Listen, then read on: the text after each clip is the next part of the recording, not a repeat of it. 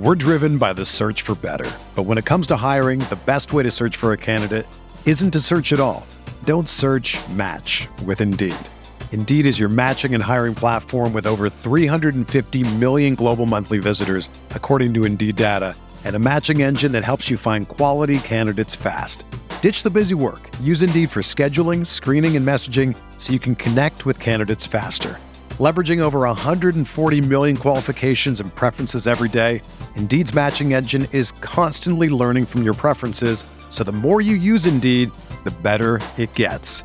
Join more than 3.5 million businesses worldwide that use Indeed to hire great talent fast. And listeners of this show will get a $75 sponsored job credit to get your jobs more visibility at Indeed.com/Blue Wire. Just go to Indeed.com/Blue Wire right now and support our show by saying that you heard about Indeed on this podcast. That's Indeed.com/Blue Wire. Terms and conditions apply. Need to hire? You need Indeed. Another day is here, and you're ready for it. What to wear? Check. Breakfast, lunch, and dinner? Check. Planning for what's next and how to save for it? That's where Bank of America can help. For your financial to-dos, Bank of America has experts ready to help get you closer to your goals. Get started at one of our local financial centers or 24/7 in our mobile banking app. Find a location near you at bankofamerica.com/talktous. What would you like the power to do? Mobile banking requires downloading the app and is only available for select devices. Message and data rates may apply. Bank of America N.A., member FDIC. What is up, hotties? Welcome back to another episode of Stay Hot. I'm Bladen Kirk, joined as always by my two favorite co-hosts of all time in Matthew Sponauer and Theo Ash. We have a great episode planned for you all today. We're going to talk about some of the NBA masterclasses that have been put on recently by guys like Donovan Mitchell and Luka and Giannis. It's been an absolute crazy stretch that we've had. But before we get into all that, Matt, Theo, how are you guys doing today? Theo, I'm glad to see that you're back home safe and sound. I know you've been all over the place. I've been all over the place. I've been sliding down hills in the snow, navigating blizzards in my car, getting stuck. It's been crazy here in Flagstaff over the last couple of days, but it's not snowing today. I drove to the Y. I played basketball by myself because there was no one else there because everyone else is working. But I have a job as a podcaster, so I'm basically unemployed. And I was just working on my post game at the Y earlier today, and I feel like I could drop nothing. I don't feel like I could 71. Drop 50. No, I don't feel like to be honest, I don't feel like I could drop 71 in any league anywhere at the moment. Maybe off the bench I could have a 10 rebound a game, but I don't think I'm dropping 70 anytime soon. So, but if you need someone on the low block, I'm your guy. Valid. Matt, how are you doing? Doing all right. Pretty regular day. Nothing to report. I always think of the meme of you, nothing to smile about. Have you found just a normal day, Bladen? Have you found any beauty in the mundane things today? Nope. No beauty today at all. Like I don't know. Incredibly mundane day. I've just been trying to learn route concepts for the NFL. So I've been watching a bunch of videos on that. Fair enough. What's your favorite route concept so far? Texas, maybe. I'm not that far through. But okay. Those also are broken in Madden, so maybe that's why. Those are nice. Yeah. I'm a big Smash concept fan right now because they're easy to identify. You just got the little hitch and then the corner up top, and when you hit the corner on those, like the little hole shot in the cover too. Yeah, it's the prettiest play there is when you can hit that corner and smash. Matt's favorite play to run in Madden is smash. It's smash and like fullback dive. Fullback dive rules. Fullback dive does rule. Smash is also just particularly good. Like sometimes I don't even run the actual smash concept, but that play with the tight end out on the post, I mean, you can almost always read whether or not the linebacker is going to be there for that. And then you can run a slant and they've got that Y just going up the seam, and It's a good play. That's not Smash anymore, but oh, I mean, it's still Smash. It's just the one side of that concept. A lot of times you can right. the slant into, or the pitch into a slant and kind of run it differently. I think it was Madden. I can't remember what Madden it was, but me and my friend would run fullback dive the entire game. It's all we would do. We do coaching adjustments. We would take the holding penalties at times, but we'd turn blocking on aggressive and just fullback dive on online opponents the entire game. Good Lord. It was awesome. We'd get so many people to force quit because they'd just stack the box, but we could still pick up like 3. We went for it on every 4th down, and it was always like 4th and 2 or 4th and 1. And like we'd get it every time. It was awesome. Fullback dive, incredibly underrated Madden play. Establishing the run, underrated thing to do. Establishing the run in the most How many times do you possible. how many times, like Bladen doesn't know any, if you've ever played Madden with Bladen, you know he doesn't believe in establishing the run, but I established the run. It's just an inside zone. I've never seen it. Establish the run. I do. I've never seen it. You're one of these kids nowadays. It reminds me of the kids I saw at the Hall of Fame one time. Their friend ran on first down, and they're like, "What are you doing? Why would you run there?" It's like, what? And I almost went over and said something. You got to stay ahead of you have to stay ahead of schedule there, boys. Your win percentage goes up to 95% if you run the ball 40 times, fellas. So get on the ground and get going. You grabbed him by the collar and you dragged him over to the Franco Harris bust, and you said, "What would he say to you right now?" I dragged him over to the Walter Payton bust. He didn't talk to their parents. Hey, just to let you know, your kid... He doesn't respect the game. Why is he here? He doesn't respect the game. In the hallowed grounds of Canton, Ohio, you question running respect the trenches. First down. Oh my God! Why are they playing Madden? Can you just play Madden at the Hall of Fame? Is there just they have a little setup there, just for the bored kids. You don't want to look at all the gloves and jerseys. The one of the 100 Hall of Fame is the Hall of Fame is pretty sweet. And you'd rather play Madden? You can play. There's Madden at home. There's Madden at home. There is Madden at home. Go study your Packers history. Go look at all the Packers in the Hall of Fame. Look at all the Browns in the Hall of Fame. Your assignment, all the Browns wing has got to be like in the bathroom or something, one of the stalls. Yeah. It's the Browns wing of the Hall of Fame. Bang. No. Yes. We got them. Actually, I like the big board they have of like every team's record every year. I love looking at like the old teams every time and all that stuff. It's pretty, they've got good stuff there. Hall of Fame's sweet. Yeah, it's sick. But we're not here to talk about football today. We're here to talk about basketball. And been a lot of crazy performances going on, especially with my Cleveland Cavaliers. Donovan Mitchell dropped 71, an absolute ludicrous performance. And it was like the most efficient 70-point game ever. Nothing Mickey Mouse about that one, man. That was a crazy one. I didn't watch the game in real time, but going back and watching all the buckets that he had, the NBA posted like the compilation of every point he scored. Just like ridiculous basket after ridiculous. It was like he probably had 50 points just from step backs in that game. It was stupid watching him. Yeah, I mean, you see the take of people, they don't play defense nowadays. And I have a hard time imagining that take is built off anything other than just box score watching. Like guys are scoring a lot of points. They just don't try anymore. Well, no, I mean, you go watch Donovan Mitchell. It's like, dude, there were times where they're just sending up like straight up double teams at him, and it just didn't matter. And I mean, we're talking about a guy who played 50 minutes in a game, and then down the stretch in overtime, they give the ball to him, and then he solo goes coast to coast and gets a layup over DeRozan, and he's getting putbacks, although maybe it was a little bit of a lane violation, but we don't care. We don't care. The rule of cool. Lauri Markkanen's shot should have counted because it was awesome. If it's cool enough, you shouldn't even look at the replay. Just be like, that was dope. It stands. And Ball that's what they lie. did. That's what they did in the Cavs game, and they should have. Yeah. I I agree. So, I mean, yeah, I'm totally on the board of it's just players are more talented offensively. And this is true with every single sport.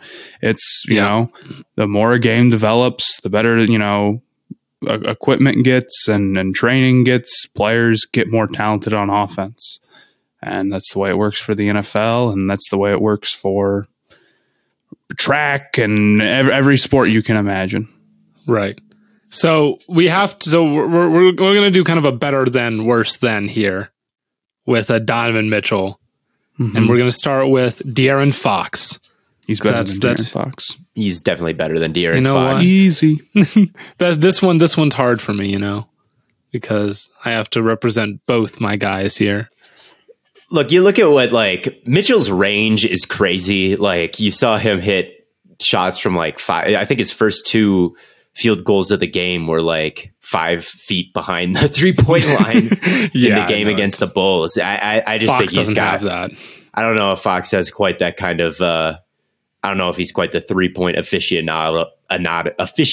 He's crazy athletic and he's improved a lot, I think, as a shooter. But I think Mitchell still has the edge on him in that category. And as an overall player, I do think that that Mitchell's a bit better than Fox is, sadly. What about Tyrese Halliburton? He's better than Tyrese Halliburton. I agree. I like Tyrese Halliburton, but he's better than Tyrese Halliburton. Zion. Boy. That's a tough one. They're very different players. I mean, that is true. I don't know, man. Zion is kind of, he's a real problem in the paint. He's such a mismatch versus everybody. It's like, would you rather have that or would you rather have somebody who maybe has a little bit different, well-rounded game? Zion is probably, he's more rare. It's like there's only one Zion. There's, not to say that there's a ton of Donovan Mitchells in the league, but there's a lot of guys who are high-level three-level scorers. Yeah, I guess that's fair. Yeah, I tend to agree that I would rather have Zion on the team. I guess kind of that might be a cop-out answer to who is better right now. But if I could be doing a big fantasy draft of all the players, I guess I'd rather have Zion. And I agree with Matt that he's a little bit more of a special body type and someone who is. I figured, Theo, you would be very pro, like the rare body, the Greg Rousseaus. I do love an old special body type. And, Donovan Mitchell's a special mover. I'll say that. You watch him like just kind of move around versus the Bulls. And Matt alluded to that fast break, that layup he had in overtime over DeMar DeRozan. Like, he's just quicker than everybody else on the floor. Like, Donovan Mitchell's kind of a freaky athlete as well. And you could clearly see his start and stop ability, like just the suddenness in those step backs and just kind of the awareness and the coordination in motion to hit these shots on the move. Like, Donovan Mitchell is a crazy athlete, but Zion Williamson is just a little bit different. And he's definitely, he's not the scorer. He's not the 3-level scorer that Mitchell is right now, but he is just the best paint guy in the league. And because if you're that good in the paint, it's really hard to go cold when you can get buckets that are that high percentage that easily. So I think that he's going to be a bit more consistent, and he's a bit more rare, like Matt said. So I guess I'd say Zion, but that's a close one. That's a tough one. That's a really tough one. If I could draft one to my team, I don't know if I'm that certain I would take Zion. I really am still worried about the health stuff. I'm not taking that into account for who I think's better, but like, why? I know he's out for 3 weeks. What was it that he's out for? Hamstring. It's all lower body stuff, right? First it was the foot. Yeah, I'm sure most injuries are lower body stuff, though. In the NBA, it's pretty rare that you hurt it's not like football where you get hit in the shoulder all the time. But yeah, you're right. That's always the question with him, and he's out again. But I'm a big Zion fan. I'm just going to say Zion over. You'd be kind of crazy to not be a Zion fan, I feel. That's true. That's true. All right, Theo, what about your guy, Devin Booker? I think that Mitchell's a better scorer than Booker, honestly. I think he's got a bit more range. I think he's got the 3-pointer. I think he's a little bit better in that area. As a mid-range guy and inside, I think that's a wash. I think they're very close, but I do think Mitchell's got a bit more range. But I do think that Devin Booker has developed as a defender over the last 2 years and as a playmaker over the past couple years. And I do think Booker is slightly more well-rounded and more equipped to be the best player or carry a team. I don't know. But I do like Booker a little bit more as a well-rounded player on defense and playmaking. I think scoring is close. I do give Donovan that scoring edge because of that range, but I do still tend to lean Booker, but that one's very close. I'm not saying like, oh, it's so obviously Booker, but I'd pick Booker. I think when you look at everything, Booker's the more gifted player. Maybe not gifted, but he's better. He's a little better. You agree with that? Yeah, I see the case. I don't think their playmaking is that big of a gap. You could argue the defense, but Donovan Mitchell has been not a horrible defender before. And I do think Donovan Mitchell is actually, like, at least this season has been like a considerably better scorer. I might go Donovan Mitchell. That's what my gut tells me. I also think that Devin Booker being so heavy, like I feel like Devin Booker, especially in the playoffs, is so hot cold. Whereas at Donovan Mitchell, granted, he wasn't awesome last year, but he's had some really nice stretches. So I think I'm going to go with Mitchell. Okay. I don't hate that. I do think like, yeah, he's a better scorer, and that's the most important thing. But they're also just kind of different. Booker's a bit bigger, and he's just kind of he's a bit more of a. I feel like Mitchell's a bit more of like a combo, smaller guard type, and Mitchell's kind of, or Booker's a little bit more of like, and playing the wing, so they're a bit different. And like when it comes to maybe comparing them in like kind of athletic buckets, maybe Mitchell is a bit better in his bucket than Booker is. And I think you could maybe put like Tatum in that kind of conversation with Booker, and Booker maybe doesn't rank quite as highly in his respective. Would you disagree with that? Booker in the Tatum bucket?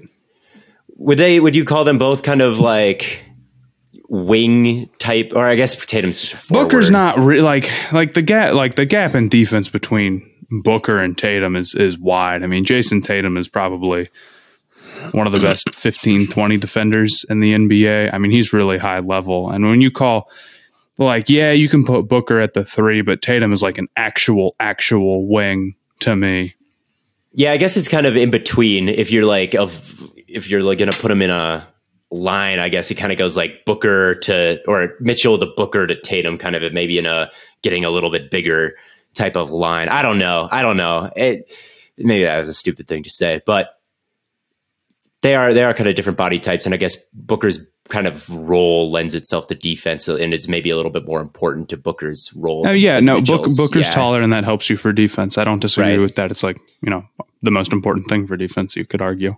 Yeah, but I think Tatum clears in every category. Oh yeah, obviously, yeah. Tatum's. Yeah. I'm not saying Booker. Tatum's obviously better than Booker. Like I'm just saying like I'm trying to see where I should categorize these three in terms of like their roles. But you're right that Tatum's a bit different. Small guard, Booker. Big guard, wing. Yeah. That's how I would put it. Give me the big guard, dude. No one wants a little guard. Big guard. Dude's playing big ball. And I don't want a forward either. What is this, the 90s? It's all guards now.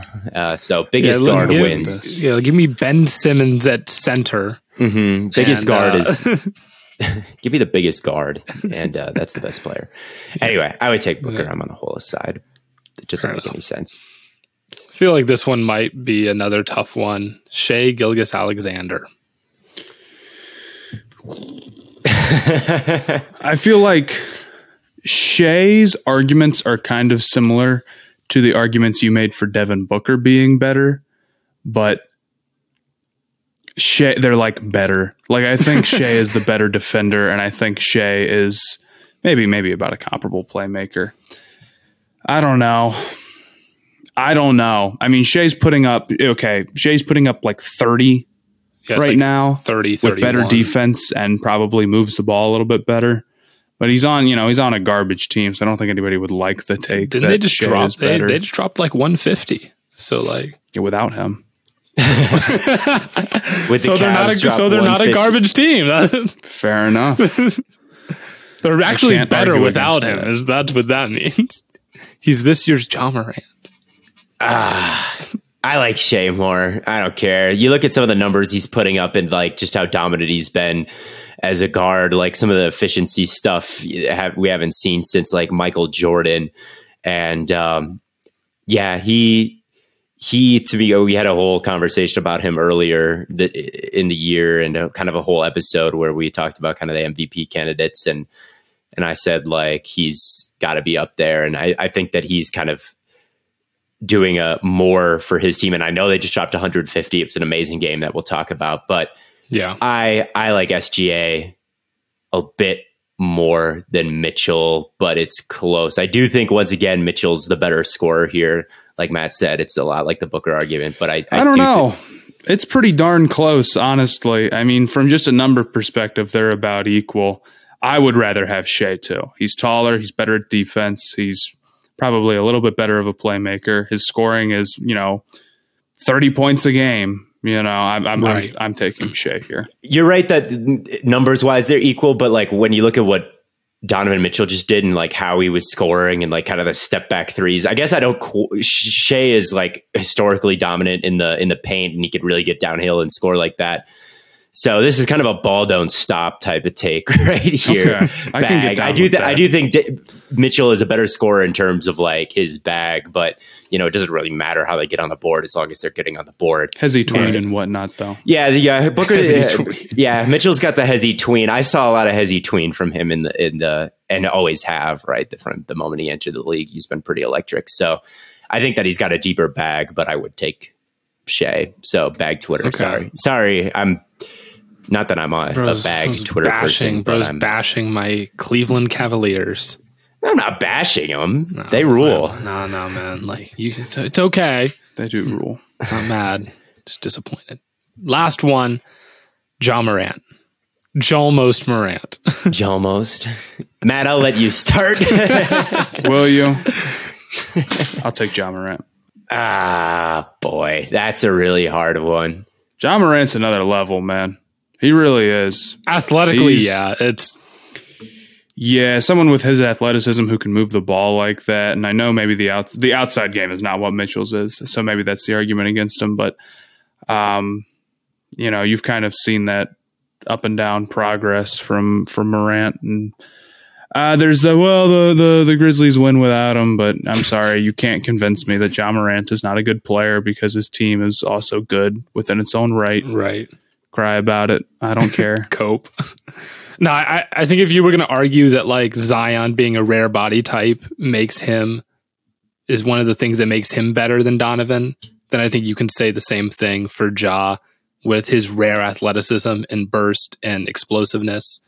Kind of can be the thing that pushes him over the edge. I don't know. I think that Mitchell's better right now. I think that there is going to get a point where Ja overtakes him and has a crazy. Maybe really crazy efficient season, but as it stands right now, I don't think Ja Morant is offering more value than Donovan Mitchell in their current forms and with their current like scoring potential right now. So I would prefer Ja on my team, which is kind of same for Zion. So maybe I should take him and keep my logic consistent. But I do think that Mitchell's the better player right now. I can get down with that. I agree. I mean, when at the point it gets to the playoffs and you have a 3-level scorer like Mitchell, it's arguably the most important thing. Okay. I agree. Like Ja Morant, and Ja Morant's ceiling is higher. I don't think there's any question about that. Ja Morant's 3-point percentage has been, he's shooting like low 30s in the majority of his career. Like he's just not quite the. Maybe I'm writing off the hype. Do you remember at the start of this season, he was like, he had a couple of games where he went crazy from the perimeter. People were like, is it going to be like this forever? And like, it's not. But we can dream though. His game score chart kind of is going almost a little bit down this year, but that's because he started at such a ridiculously high spot to begin with. I love Ja. I think that he's like the most exciting player in the league with the highest highs, and I think there will be a season one day where Ja Morant gets better than Donovan Mitchell. But right now I would take Mitchell. So that's where I'd have everyone stack up in the better than Mitchell conversation. I guess that's fair. Yeah, I'm pretty sure. Yeah, Donovan is the only player to have like more than 25 points and also shoot 40% from three. Yeah, he's been ridiculous, off the charts good. He's been that's crazy. He's a crazy scorer, man. And people got so low on him. And I think there's a lesson to be learned with the Rudy Gobert trade. And that is, if you have the choice to trade your kingdom for a crazy scorer or a post defender that's 30, you should choose the 26-year-old crazy scorer, and not give the exact same deal or maybe not the exact same deal, but like they're pretty comparable, man. They're pretty darn comparable. It was close. It was very close. The Jazz definitely got two Godfather deals.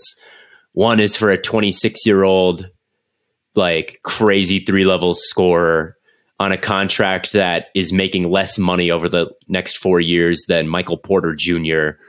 versus a guy who is a generational post defender, but that's about it, who is older and on a more expensive deal by $30 million. Like, the Timberwolves should not have given up that much for Gobert if this was the market price for Mitchell. Because didn't the Mitchell deal happen? What deal happened first?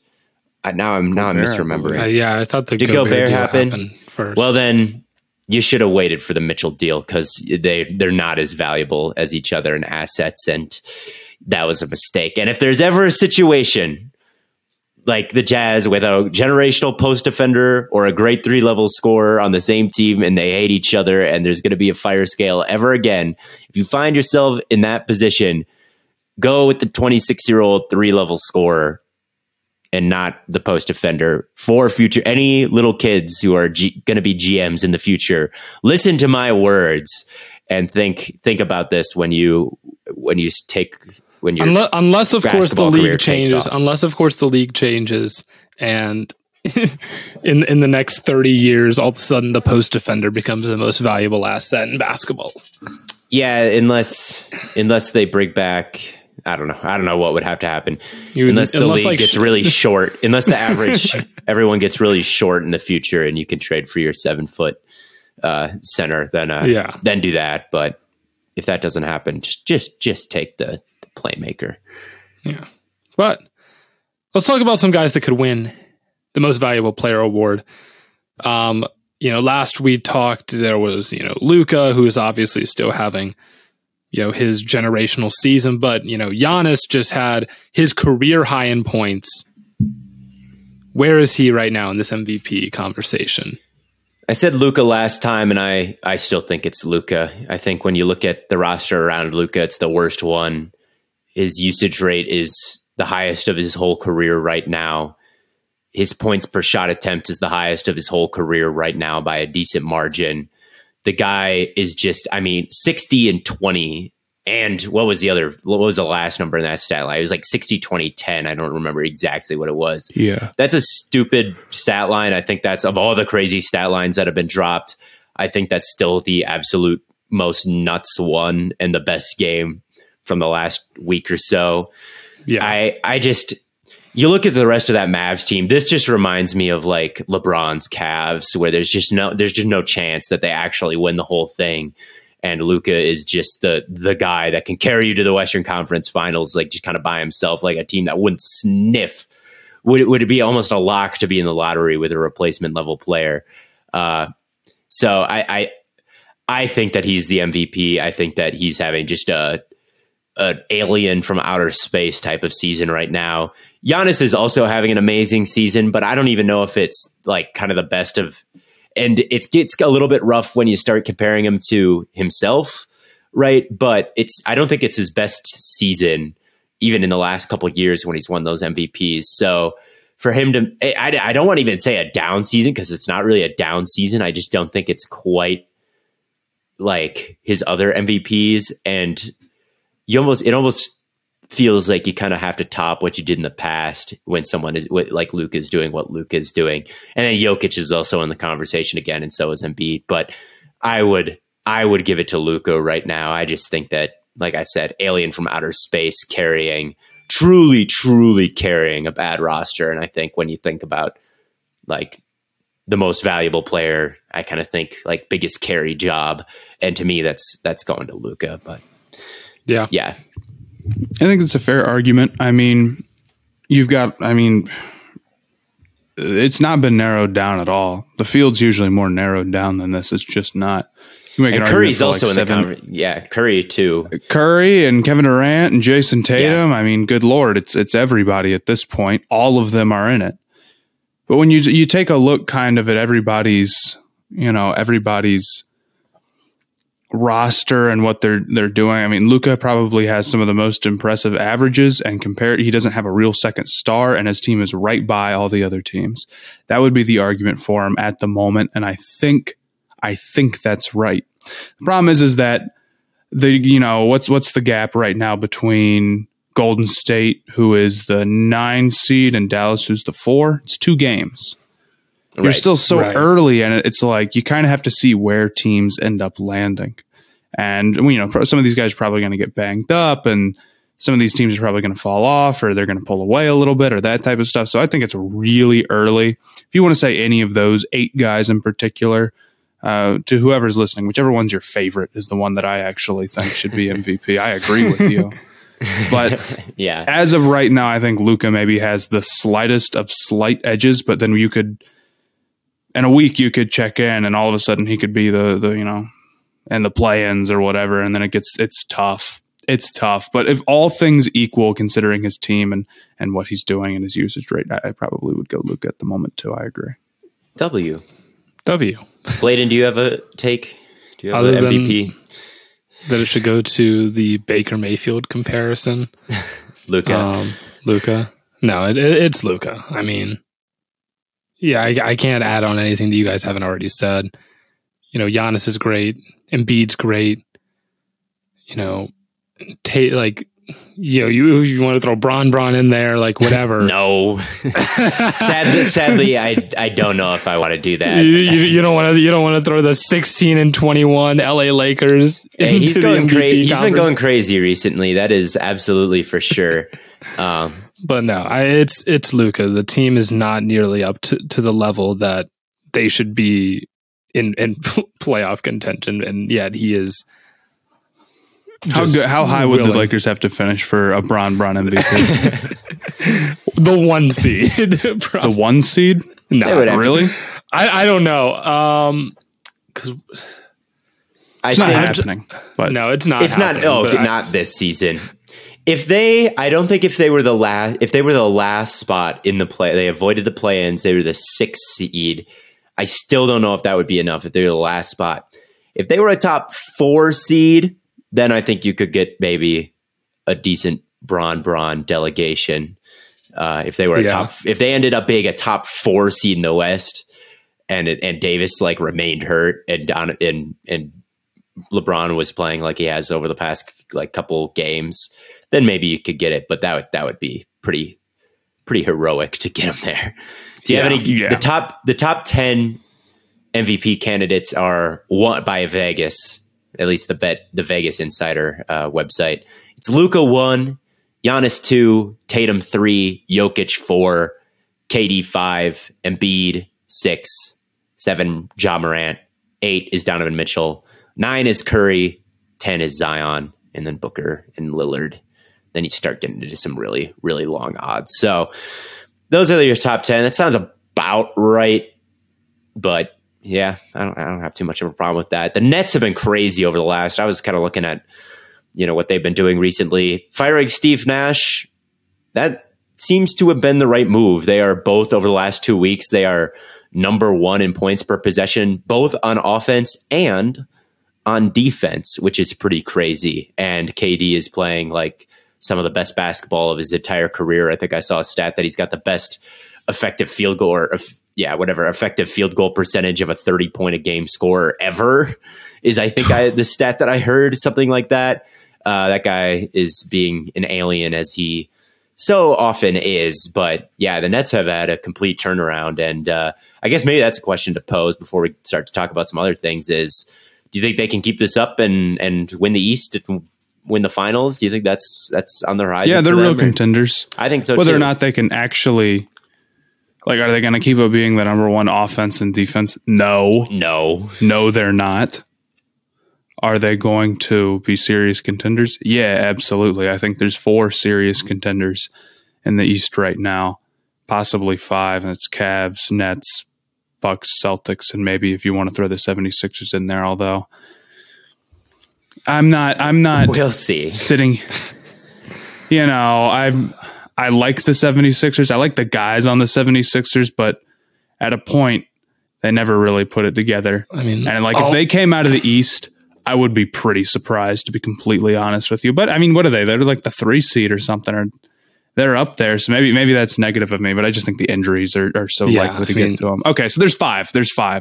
Okay. But I think the Nets are totally serious. I mean, they've got 2 guys who perform really well in the playoffs. They're playing high-level basketball. Their defensive personnel is really not that bad at all. Their shooting is really fantastic. I mean, you got a lot of guys on there finally playing within their role.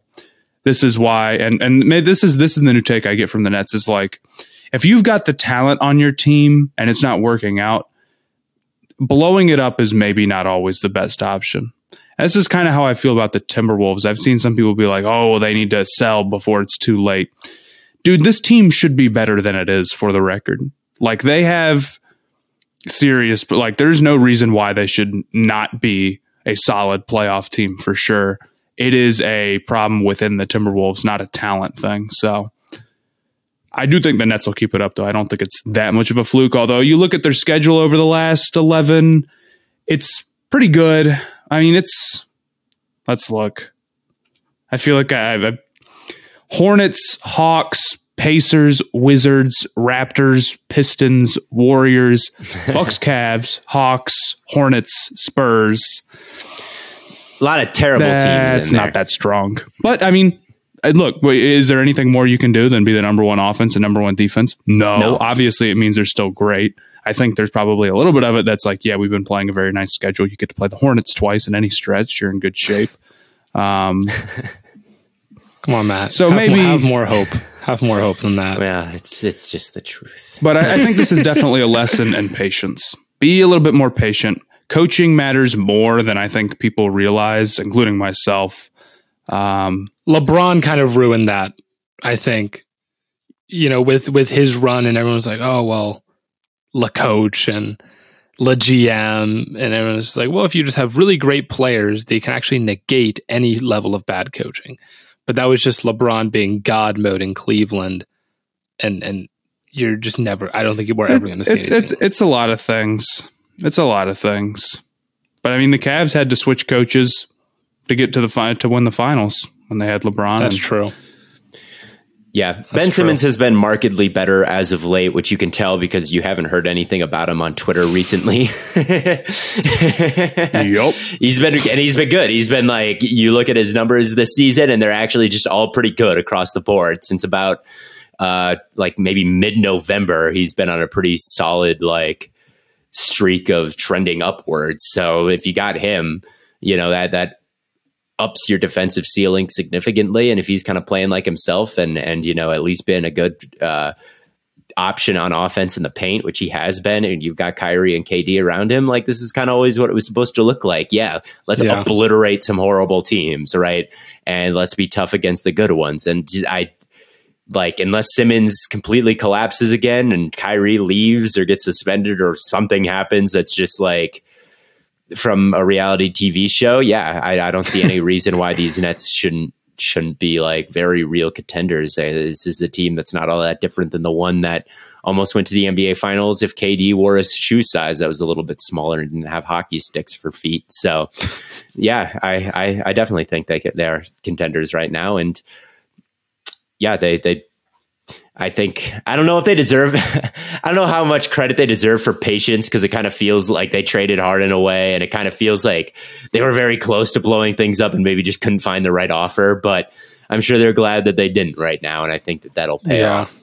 And like I said, if you give something unlimited time, it'll always get a little bit eventually things will get figured out. It's just a question on if it's worth it to wait that long. And when you've got this much talent on a team, it is. And we've talked about the Timberwolves and the Gobert trade a little and how that was dumber than the... I think the Nets are a team that I would like to see do something at the deadline. I don't know what that is, But I'd like to see them. Their bench is already pretty good, though, honestly. They're a little bit deeper of a team than maybe people realize, because they get so much attention for the Stars, and there's so much attention about them trading away all those role players. Although, in the Harden trade, when they traded away all those role players, it was just Allen that was the mistake. I think Dinwiddie and LeVert were whatever. But I don't know. They've got the picks to do it from the 76ers. If there's something available, I would be aggressive if I were the Nets for sure. Yeah, get really scary. Might as well. That's what they've done. They haven't been shy at making moves. Like, yeah, go get Harden back. Ben Simmons for Harden. Who says no? Yeah, but we were talking a little bit about how the Warriors are, only kind of 2 games away from where Dallas is right now, and Klay Thompson is another guy that had just an absolutely crazy performance. Warriors are missing Steph Curry and Andrew Wiggins.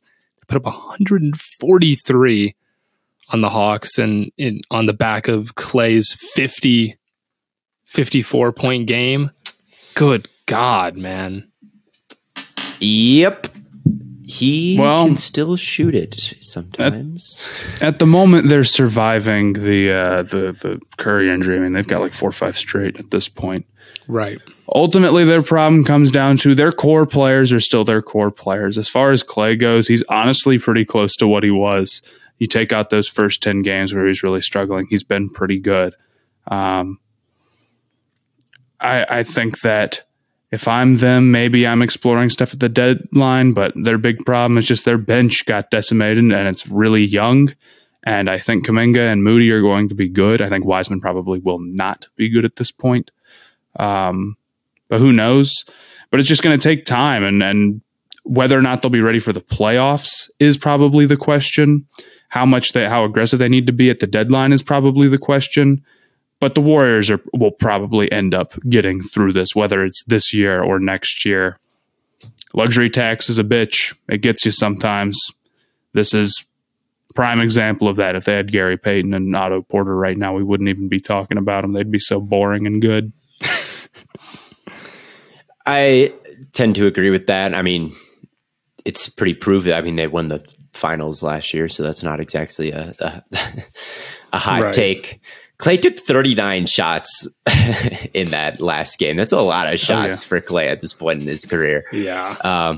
Only made 2 free throws. He's obviously not someone who's going to be like taking it to the rack, but just a jump shot masterclass, I guess. And he's still capable of that. He's obviously not going to be the mover that he once was. Klay Thompson himself would tell you that. But yeah, I mean, he's someone who over the last couple of weeks, his usage rate has really shot up since Curry's injury, and he's responded pretty well to it. And he had that kind of rant to Charles Barkley and, like saying like, of course, I'm not the guy I was. I've suffered 2 horrible injuries. Like, give me a little bit of time here. And that's I don't know what else to say about it other than like, as time has gone on, is he ever going to be like prime Klay Thompson again? Like, no, and that's okay. He's older. He's had a lot of injuries, but still someone who's very useful and a good shot. So I don't think the Warriors, like they're definitely handling Curry's absence better than I thought they would. I thought they could be like really bad. I mean, look who they played over the past 5 games. It's like Memphis and Charlotte. Well, Memphis is an amazing team. The Knicks are good. Philly's good. Milwaukee's good. Boston's good. That's who they played. Pretty much, you just see Charlotte in that stretch, and you're like, damn, they played nobody. Yeah, man. What a horrible team. Oh, my God. One game against Charlotte is like the equivalent of a stretch against 5 playoff teams, sadly. It's whatever, man. I can't believe them. But, yeah, I think the Warriors will end up being okay. It's another team. They have very much earned patience.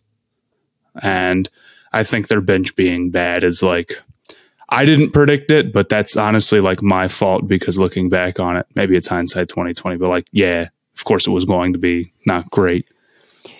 Great franchises great franchises will figure it out. You look at the NFL right now with like the Steelers, when it looks like it was a lost season, they come back and all of a sudden, like, very real chance they make the playoffs. The Packers, that's a historic franchise. You know, the standard is the standard, right? That's what they say.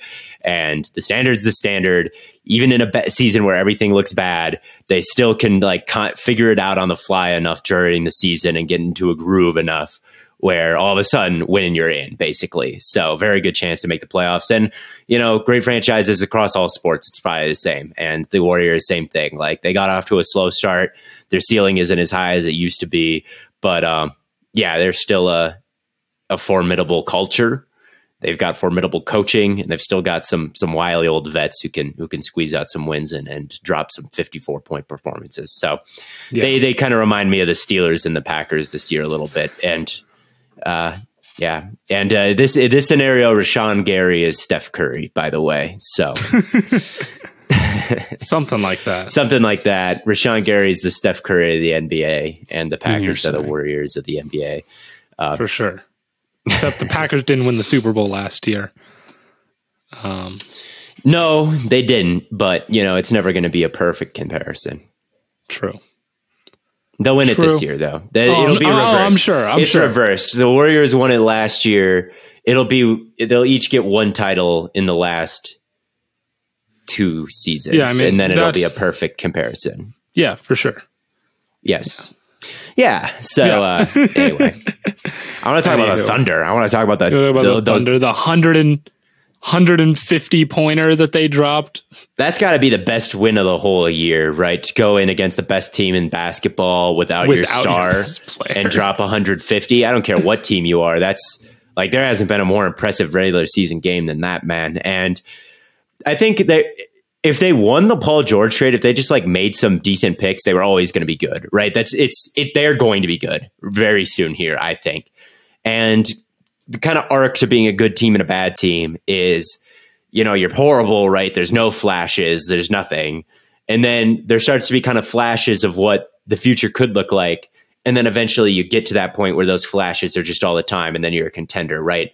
And then when you get older, you get back into the flashes zone. Like, maybe that's the Warriors right now. Like, sometimes there are flashes of what used to be with them this season. Like, even like there are flashes of their form last season or, you know, during their, you know, dynasty. But I think we're kind of in that flashes stage for maybe Golden State going forward, unless they can conjure something else in the next couple of years, like some miracle. But right now, the Oklahoma City is in the flashes stage going up, and eventually, and you kind of see in games like this what they're going to be. And in this game, they're always a team that takes it to the paint a lot. That's SGA's big calling card, I think, is like getting to the basket, like probably the best guard in the league at it this season. But in the game without him, they got to the rim more than in any other game this season. It was a season high percentage of shots taken at the rim. And they did this against the most physical team in basketball, the most physical defense in basketball, the Celtics. And they just kind of beat them up. Like, that's how physical they were. They were just getting to the rim. They had 14 steals. Like, they took them. They took it to them. They were missing their star player, and they were on a little bit of a losing streak, and everybody locked in. And they just took a big old bat and beat the Celtics over the head with it. Like, it was crazy. They also made 23s, which is always good. But there wasn't much mid-range. Wow. They weren't relying on mid-range jumpers. This was like the pure, how every nerd who wants you to play basketball is layups and 3-pointers. And sometimes you just get hot like this. And they've got a good mindset, and they're good at developing talent. And they're very solidly on the way up, and I feel very confident that they're going to be a good team next year. And, you know, we talked about them, like, could they be the worst team in the league? Could they be in the Wembanyama or Scoot Henderson conversation and add another guy like that?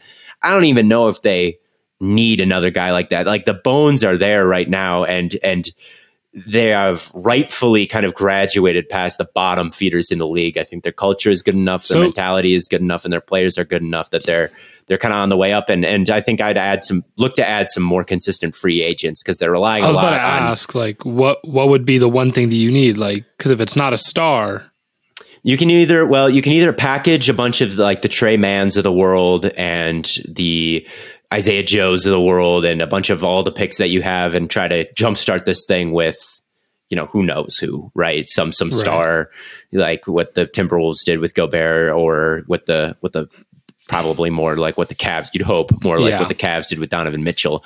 You could do that, and with Shea and Giddey and Holmgren next year and one other star, you could probably get pretty good right away. You probably could. Or you could try to let this, you could keep your assets and try to grow this thing as you've been growing it, because the GM has shown that he can acquire, pretty good players and hit on obviously we don't know about Chet yet, and that might be the biggest thing of all of this. But like, I kind of think that it always depends on the deal. Who knows who will be there? If you can make the move, I think you're pretty much a lock to contend. And that's always a pretty intriguing conversation. But like, honestly, I think they're on just such a natural growth pattern up. It's like, let's bring in some vets who know how to win. And because they just don't really have many on this team. It's so young.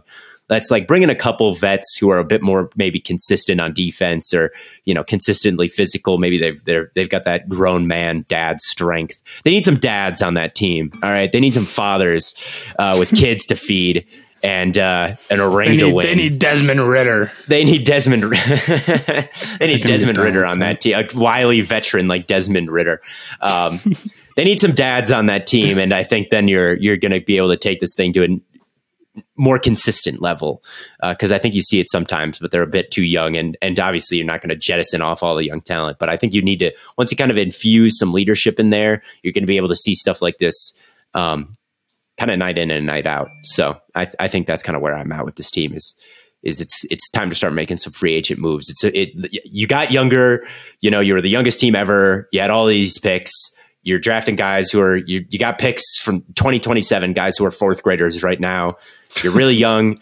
You're going to be kind of mid this year, right? They're not going to be amazing or terrible. So you're at this midpoint. You need to kind of turn it up a notch. Like bring some dads in here, bring some vets. It's time to not be the youngest team. It's time to start getting older and start trying to contend. That's kind of where I'm at with this team. I really like them. I really like where they're at. That's a good place to be at. Fair enough. Yeah, ultimately the big trade is going to come. They're not going to draft all these draft picks. Right. Everybody knows that. The thing to keep in mind, though, is that it's not going to be that the Thunder get where they need to be, and then they just are like, well, we're going to go make the big move now. It's going to be the Thunder can make their big move at any time at this point, right? And they're going to wait for the correct move to be open. The majority of these, we're going to trade 4 picks and 3 pick swaps. The majority of those trades do not work. And if they do work, it's because the team is in the right situation. And if they, or it's a move like Donovan Mitchell where the right guy becomes available. Forcing something like that would be a mistake. So if I'm the Thunder, yeah, you can explore free agency now. I think that's totally valid. You don't really need a tank anymore. Although, they'll still have at least some odds at getting a top 4 pick. I don't know what, I could go on Tankathon and check, and right now they would have about 30% chance at a top 4 pick. So they're still bad enough to where they're seriously playing. And this is a good year to try to have one of those picks, considering how deep the draft class is, not just the top couple of guys. But yeah, after this year, I'd agree. If you want to go ahead and start going for the playoffs and just, keep an eye out for, who knows, guy like Luka, other stars that might get mad. That would be crazy. That would be. It's pretty far off in the future, but the Mavs are eventually going to have to figure out how to do something. But the Thunder will have the advantage of they can go make a move for any star player they want and not decimate their own team so much that they are not a contending team. So anybody who is getting frustrated with their situation, they can be like, here's a ridiculous package you can't get from anybody else. And also it's not going to hurt our roster that much. But that move has to become available. Donovan Mitchell was a good move last year for the Cavs. It became available at just the right time for them.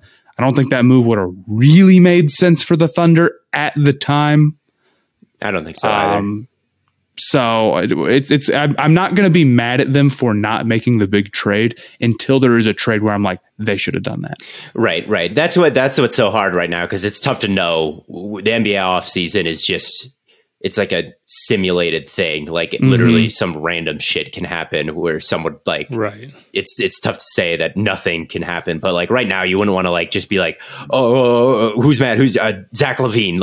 We'll go get, he's the best. He's the best. Right. That would be a mistake. Right. Trading a bunch of picks for Zach LaVine. Just because he's the best guy. So that's kind of what I'm saying is like this offseason, tanking's over. I think that's kind of the main thing. And I think that's kind of what the 150 point performance kind of tells me is against the Celtics is like you are good enough where you can start to think about like, the rebuild is underway. It's going well. I think SGA is developed like, I wouldn't say no one thought he would. Plans are the expectation next year. It's best That's case where scenario. they are. So that's just kind of what it is. You need it's time to start getting some vets, whether that be trade or free agency. It's time to start getting some vets. It's tough to say like, oh, they should do this and this and this offseason, because who knows? Maybe Ja Morant will get mad at the Grizzlies or something. Like that won't happen, but maybe it could. Who knows? It's such a crazy league. So maybe LaMelo gets mad at the Hornets here. Yeah. This team kind of feels like probable. Maybe the Jets or the Lions a little bit. They're maybe like the Lions last year. Like what the Lions finished with last year, like five wins. Or they had the second overall. They're a little bit better than that, but they are on kind of like the same path. I do see the vision with that. Yeah. Like you could start to see it a little bit. Everyone liked them. They were playing tough for the coach, and they were doing all the trick plays, and occasionally there'd be a really good stretch where they looked really good, and they ended with the second overall pick, and it was fine. Like who knows what the Thunder will add, but you can kind of tell, you can kind of sense when a team is ready to start winning, and you could kind of tell that with the Lions last year, where it's like, okay, this team is, even though they finished with the second worst record in the whole league last year, everyone was optimistic about them. And no one was optimistic about like the Texans, right? Because you could just tell that they're in different spots, even though there was the second and third overall pick or whatever it was.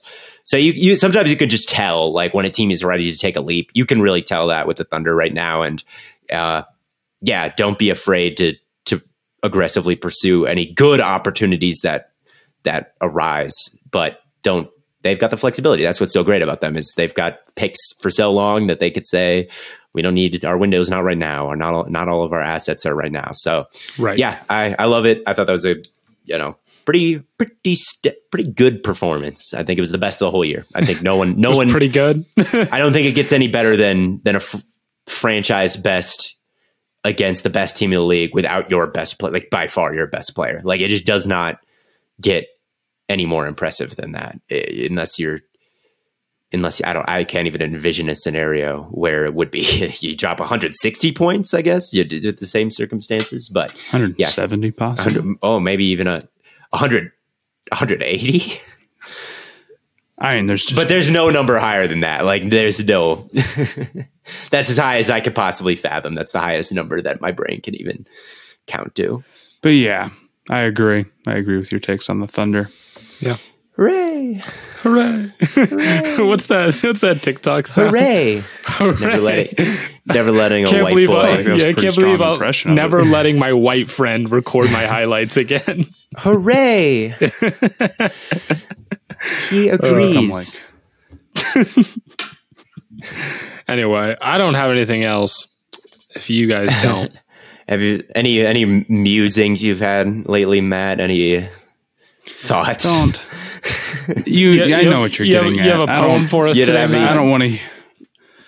I have no poems. I have no music. If I did have musings, I would post them somewhere where I would not get bullied for talking about the same thing every single day.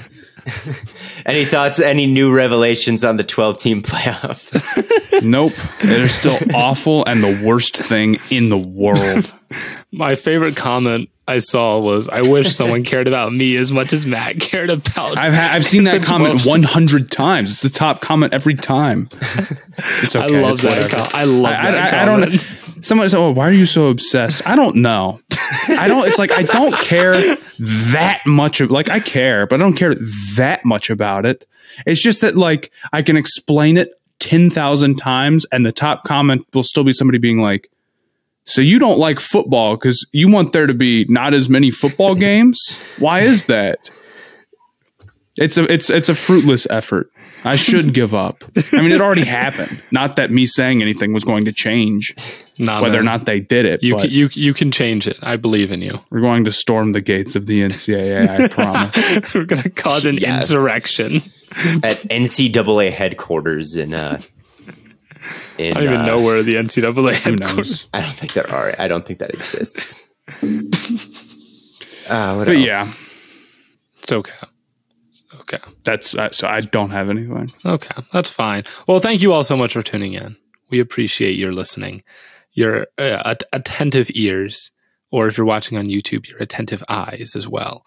But thank you all so much. We'll be back with some more content here very soon. And as always, from Corn Boy, Bird Boy, and Lemon Boy, we will catch you all on the flippity flop.